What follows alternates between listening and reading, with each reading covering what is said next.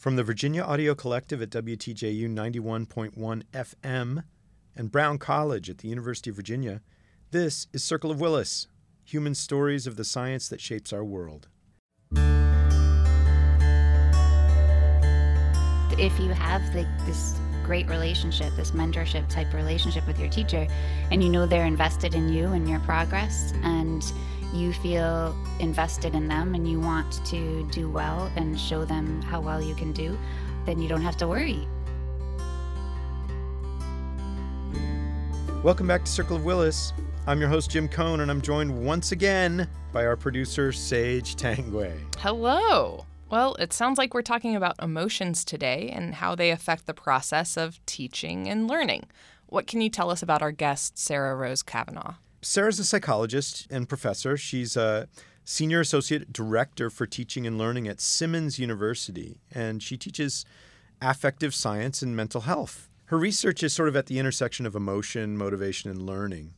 And to that end, she's really thought more deeply than most people you're going to find anywhere about the role of emotion in the learning and teaching process.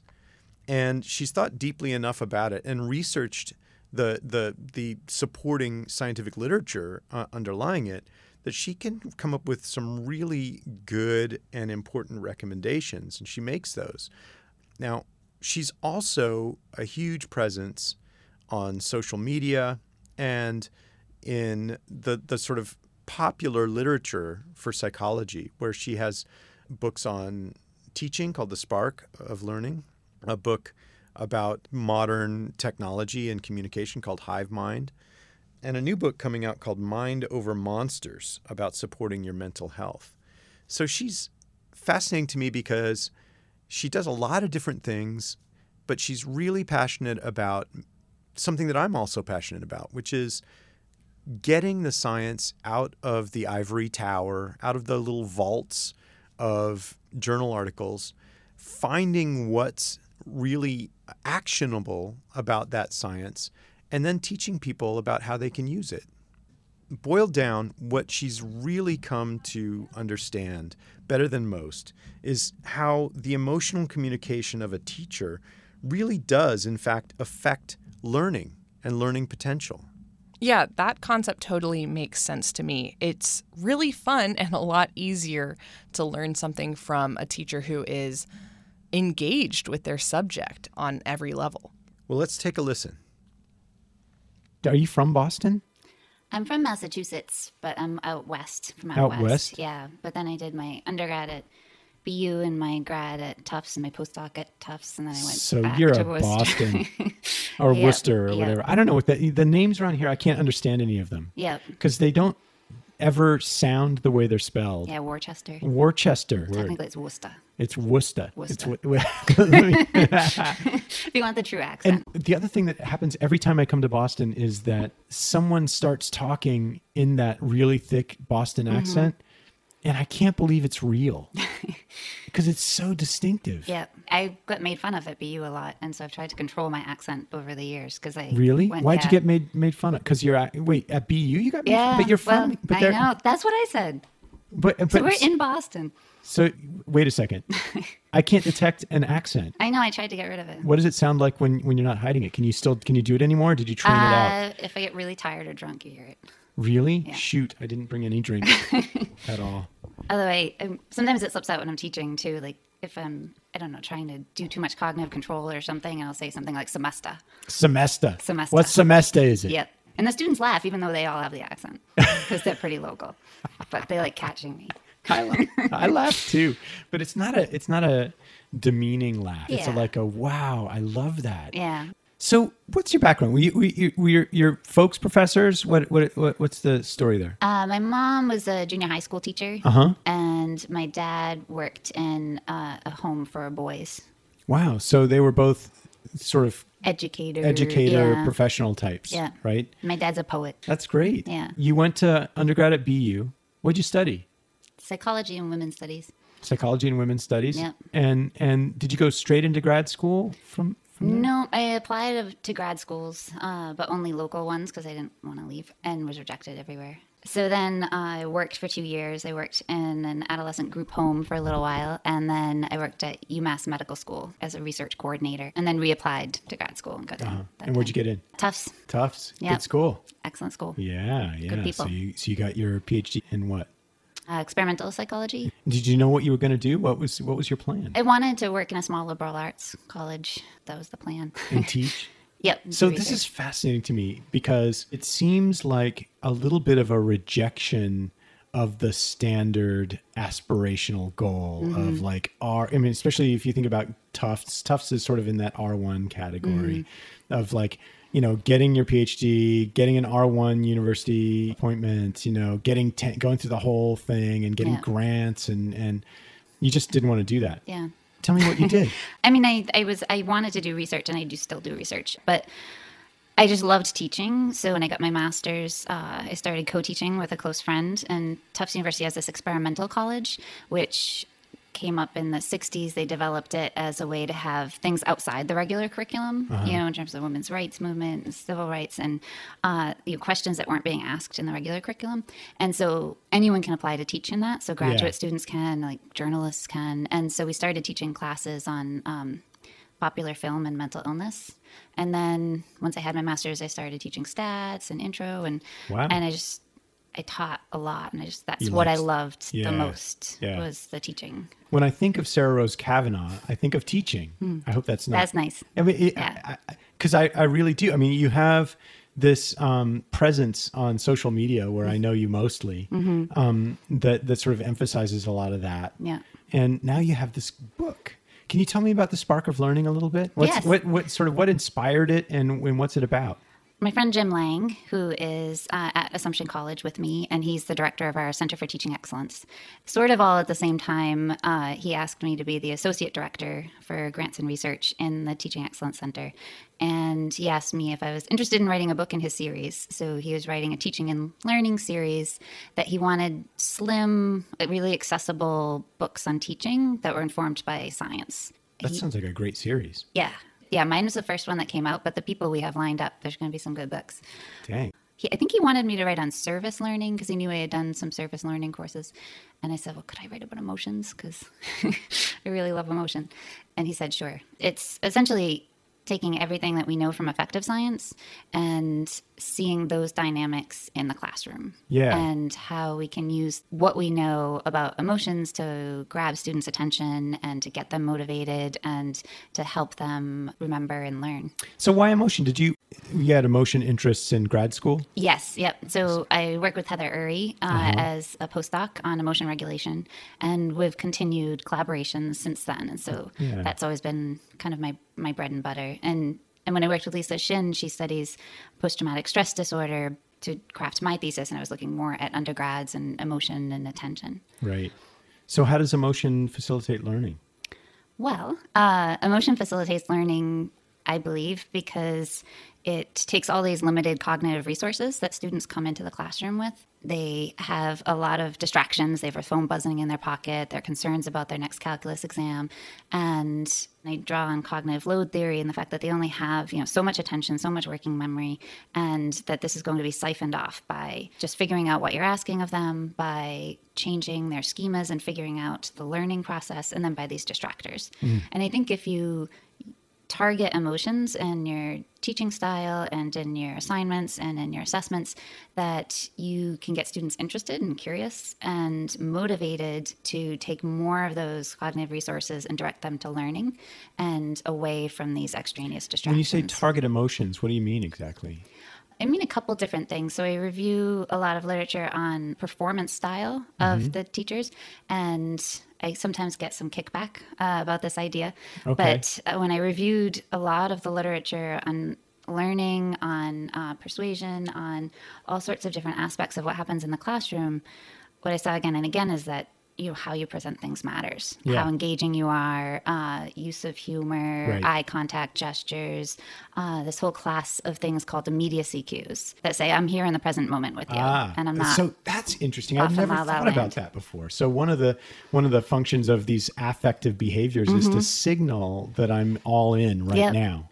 So that's all the kind of performance aspects of, managing your impression and being enthusiastic and energetic and at the front of the classroom. And not everyone's comfortable with that idea. Some people that I talk to, feel like, well, I'm a scholar and, what's important is the ideas and Right. and that emotions are a distraction. I've heard from people that like performing cheapens the activity, that it's not I'm not performing. I'm providing a service.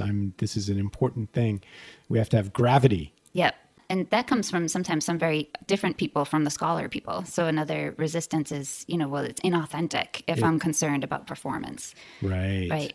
But I try to look at it more not as performance like acting, but performance such as caring about how you're delivering the message. So the message is very authentic and it's the message that you're trying to deliver, but that there are these subtle behaviors that we know from affective science and we know from social psychology that communicate to the students, that I am here with you. And that just by being aware of and managing those, I don't think that necessarily is inauthentic. Does that mean there's more of a diversity of ways to be authentic and engaging? Yes. Than it might sound at first blush? Yes. I think, not everyone's going to be jumping around the front of the room. Right. And, and I always get these questions when I lead faculty workshops, what about the introverted professor? Yeah. Right. And I think that absolutely there are methods and you want to show your true self, and not everyone is going to have, the same levels of exuberance. I remember reading somewhere about teachers that there is this huge diversity in ways that teachers can behave specifically. But the thing that good teachers tend to have in common is this authenticity, this sort of perceived immediacy. And I can even remember that from my own life growing up. You can also target emotions with the kinds of assignments and activities that you do in class. And there I review, there's a researcher, Reinhard Peckrin, who has a whole theory of academic emotions and emotions in the classroom. And he says to choose things that have high control and high value. Let students feel autonomous and give them choice and say in their learning. And that's going to motivate their performance and get them more interested. And then value being either personal values such as self-relevance, what is the relevance of this material for me? Right. Or things like service learning, giving back to the world. How is this going to help me in this Creating moment? Purpose almost? Yes, exactly. Exactly. Yeah. Wow. Do you think that there are certain topics that just resist those kinds of things? So I think that there are some inherently less emotional, less interesting activities that we have to do in the classroom, but I think we can still choose frames that get students engaged. Yeah. There's Dan Chambliss, who's out of Hamilton College, I believe. He wrote a book called College Works, and they studied their students for 10 years, out, and like what factors predicted them looking back and saying, yeah, I loved college and things like that. But what he found was that students choose their majors based on basically falling in love with the professor. That it's just, he again and again heard all these stories of, I was going to be an economics major. And then I took this English lit class. Wow. And I just, And so he has all these pieces of advice for administrators. And he says, if you want to increase retention, don't build a new science center. Just take your most charismatic professors, put them in the middle blocks of the day, because that's also how students choose their classes, teaching intro courses. Wow. I've been thinking a lot about, and I just submitted an essay to Chronicle Vitae about status and privilege and power in the classroom. And I think that those student ratings, there may be some of that variance is some people are not teaching well, but I think that there's also all of these natural status hierarchies and basically like the professor over everybody else. And we just hold so much power over them, over their grades, over whether they're going to get into graduate school, whether they're going to get a good job based on the strength of a recommendation letter. And they have like this one opportunity to express back some power, and that's their one. Yeah. God, I hate it. I hate the whole thing. Yeah. Can I just say, I'm going to put this out in the world, and I'm just going to say it. I cannot stand to grade people. I like to give people feedback, but the whole system of assigning grades and GPA and all that stuff, I hate it. Yep. oh my God, I hate it. Yeah. Yeah. No, it's the worst part of the job. Yeah. I agree. I mean, I do think feedback is helpful. And we know empirically that feedback is helpful, especially when it's closer to the performance. Yeah. I mean, I think ways that we can make it slightly better, something I've over the years moved to more and more in my own teaching is way more frequent assessments that are smaller so that you're not overwhelming your grading pile. But these small assignments that build throughout the semester so that, yes, each individual grade that you give is fraught, but you're giving feedback on it. And in the book, I review some literature on discrepancy and progress feedback, and the fact that we almost always only give discrepancy feedback, that this is the deficit with what you just did. With what you just did. But we need to give progress feedback. And, on this draft, you did this, but then you improved it over here, or I've seen this skill grow. And then each individual thing feels yucky to the student when they get it back and they don't have an A. But they have so many opportunities to better that and so much more feedback that it takes away a little bit of that sting about the grading that I hate too. I think there's also a new development of these teaching professors, right? I have a friend who's in a position like this, and it's tenure track teaching. And that's a very good idea. Yeah. And this is not an original idea, but the skill sets and the likes and dislikes of like a research career and R1 research career and a teaching career are not overlapping that much. Right. And so maybe we need, researchers who don't do a lot of teaching and teachers who don't do a lot of research. I don't know. It seems that way. I've heard that said before. I would have to say that I would feel very sad if I did no teaching. Yeah. I enjoy teaching, but I get it. In most cases, specializing is the right thing to do if you want to increase quality.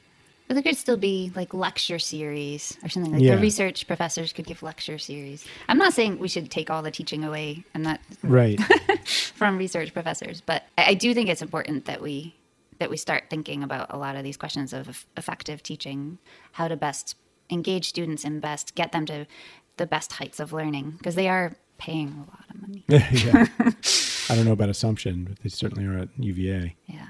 So how's this working on this book affected your own teaching? It was interesting. So I've learned a lot, and a lot of like tricks and things that I can pull into the classroom, which has been fun. The process of writing the book was discovering words for things that I was already doing. And that was kind of neat. And just things about the framing thing that I was talking about before, that I would often start a discussion or something with posing it around some current controversy and like bring in like some really dynamic trailer of a documentary and like get them all riled up. I just kind of done that instinctively. Yeah. But then when I was putting together the ideas for the book, I was like, oh, yeah, this is like getting them energized and pumping up their autonomic nervous system. And then they're going to have more energy and they're going to be more motivated. And then they're going to put more of those resources toward the task at hand instead of like, oh, I'll throw this trailer. Interesting. I mean, teaching my big abnormal psychology class, I start every class with an NPR news story. Yep. And yeah, it does. It starts it out with like a prologue or preamble, yeah. and then we can go on with the class. And I've gotten really consistent feedback that the students absolutely love the NPR spots. That's great. Yeah. Yeah. And puzzles and mysteries. Some people, I know an art history teacher who starts every class with like a YouTube video of a song, and A song. completely diverse styles of music, and decade and genre. And there's just some clue in the title of the song or the lyrics that has something to do with the topic of the day. Oh, that's fun. And so she had Taylor Swift's We're Never Getting Back Together. And then they were talking about like the Protestant Reformation. And it's a little bit of energy and emotion because it's music. But they're also starting like puzzling out, like thinking, and then thinking throughout the class, and at the end they have to guess, why that song. Storytelling and emotion. Yeah. When you say using emotion in the classroom, what are you referring to exactly? I address this up front in the first chapter or so of the book that I'm going to say emotion, but I don't really mean emotion. I wanted the book to have the word affective science instead of emotion science, but the publishers were like, no, nobody knows how to even say that. Yes. But I get into the, all of the controversies about what an emotion is, what counts as an emotion, or the basic emotion, the dimensional emotions, things. Because they talk about flow and interest and curiosity, and these are probably not emotions, but they're emotional states. right? Yeah. I mean, these are emotional things, right? Yeah. And this is one of the things that I like. Eddie Harmon Jones has started making this distinction. He's like, I don't necessarily talk about emotions per se or of any one class or type, but I talk about emotional processes. Yes. Yep. That's kind of the approach that I take. Yeah. Because things like curiosity, they're effectively tinged, and it involves reward processing in the brain. And yes, we can talk about it as an emotional experience. I think that's great because it is true when you think about feeling curious or feeling interested. We don't often think of emotion, but what in the hell else is it? Yes, I mean, that's the whole Damasio thing, the Descartes' error thesis, right? That all this time we were thinking that there's cognition on the one hand, and that's in bin A, and there's emotion in bin B. This is how I start all my talks on the book. Yeah. Is that right? Yeah. Right? So Damasio, yeah, Damasio. So emotion is intertwined. Constant and continuous interaction. Constant and continuous interaction. Yeah, it's Kiverstein, I think. Yeah. Yeah. And you can use one to slingshot sort of the other. Yeah. Right? Yeah. I think they're like gears that like influence each other. And then we also have to turn down emotions sometimes, emotion regulation. So I talk about anxiety in the classroom. And this is part of your research too, right? Yes. This is Yes. Yeah. So I talk about it in the book and focus a lot on anxiety because students, as you I'm sure are aware, are quite anxious about everything. Heather Urey and Jim Lang and Carl Fulweiler and Jeffrey Burke and I, we have a grant from the Davis Education Foundation, and we're testing out the idea can we give students some tools from emotion regulation at the start of class, and does it benefit their learning in that class or to the end of class? So we're using iPads and giving them some information from mindfulness and from emotion regulation, cognitive reappraisal. And they do this little thing on the iPad, a little intervention. And then the teachers teach, and then they take a quiz. And then we have all sorts of different control days where there's like no intervention, no quiz, or quiz and no intervention. And we're curious to see if does giving students some tools to manage anxiety and frustration and boredom in the class, does that increase how they learn? Our hope is that the type of demand that we're going to be freeing up are distractions, that the emotions, when they're completely non-relevant to what the student's doing in the moment, when they're anxious about how they're going to perform, for instance, that if we can turn down that anxiety, they'll be better able to direct their working memory toward learning. Yeah. I think also about vigilance, like threat vigilance. I'm actually working on a paper right now with a dear friend and colleague named Kathy McKnight, who has been looking all over the world at factors related to effective learning outcomes. Oh, great. And the number one is the relationship between the student and the teacher. Talk about emotional. Yep. If you have this great relationship, this mentorship type relationship with your teacher, and they're invested in you and your progress, and you feel invested in them and you want to do well and show them how well you can do, then you don't have to worry about threat as much, because that they become that person. And we literally see that frees up activity in lateral prefrontal cortex, where, I mean, come on, if you're talking cognition. Right. Yeah. Yeah. So it's perfect. Jeez. That's great. Yep. Yeah, I just read Christopher Emdin's book for white folks who teach in the hood. He talks a lot about the barriers between developing those kinds of relationships if the students don't feel like you know them or that you get them. I think his lessons are broadly applicable to developing relationships with your students and having the conversations and showing that you value their culture. And he has this whole paradigm he chooses for students to represent different kind of quadrants of the classroom demographically, and brings them in as separate meetings with them with like music and food. And they get to decide some of the policies in the class, some of the decisions that you'd make, some of the topics that you'll cover, some of the assignments. They give him feedback from the other students, what the other students are thinking. And then students cycle in and out over the semester. And so all of the students have a voice and can tell the professor what's going on. Yeah, that sounds like a great idea. I mean, although I can recommend my friend's book to you, Small Teaching. You may have heard of it. No, I haven't heard of that one either. This is awesome. Yeah, it's James Lang. But what it is just little tweaks that you can do based on cognitive science to better your teaching.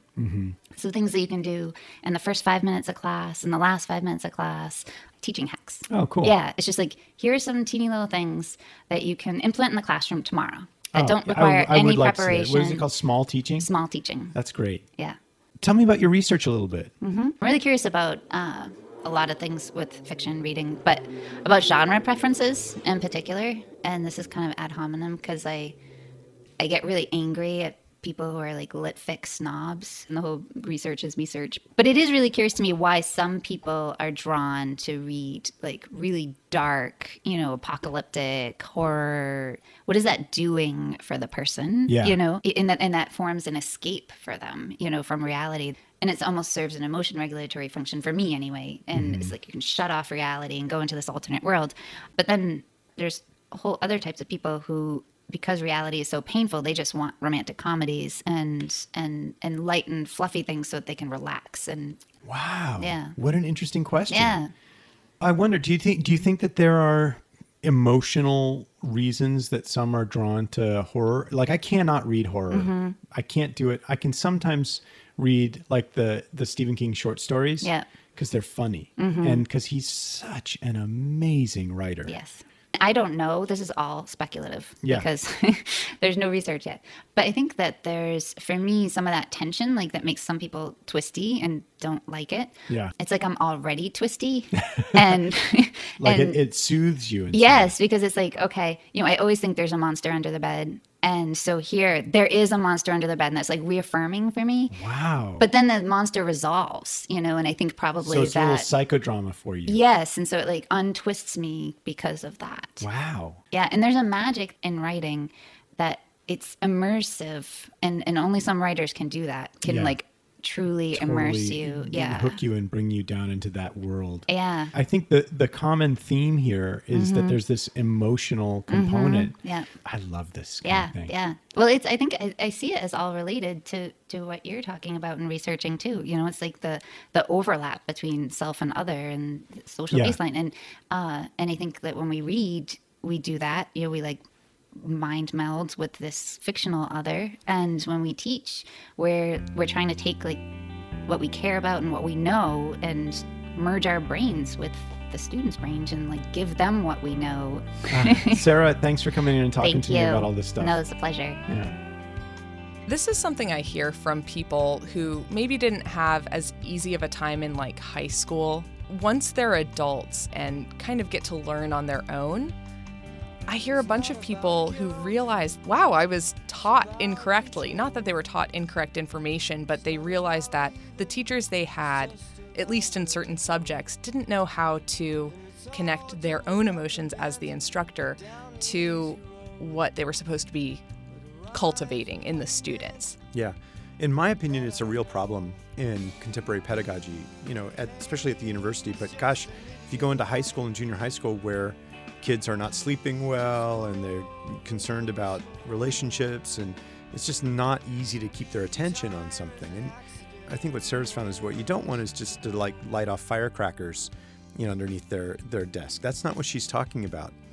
She's talking about figuring out how to inspire a desire to learn.